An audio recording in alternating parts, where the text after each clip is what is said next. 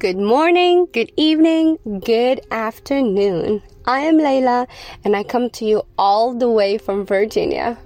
We humble, we stumble, but we never fumble. Now, the previous episode we spoke about self-discipline and character growth. See yourself as every day I am a work in progress. Seeing yourself as a work in progress means that you do accept the fact that you could fail. Now, in today's episode, we're going to speak about self-value versus self-worth and appreciation. Self-worth versus self-value. Now, there is a difference. Self-worth means that you want to prove yourself in this world that you do have a place and that you are worthy. Self-value means that you see the value within yourself.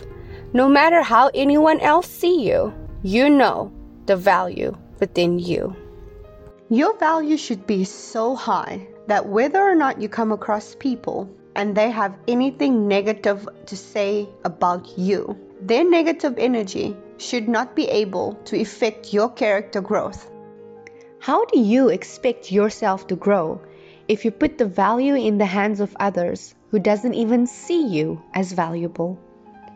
Just a reminder that iron sharpens iron. If you surround yourself with people that encourage you to do better, you will strive to be your best self. You will never be able to gain self-love if you're not proud of your accomplishments and your achievements. People with low boundaries has a low value of self-worth. I want to let you know that you are worthy. You are perfect the way you are. You were created on this earth with a purpose. Don't live for one day at a time. Find your purpose. See the vision. Become that vision. Show yourself appreciation. Don't give up. Keep going. Believe in yourself. A friend once told me that the extent of your vision is the boundary of your blessing.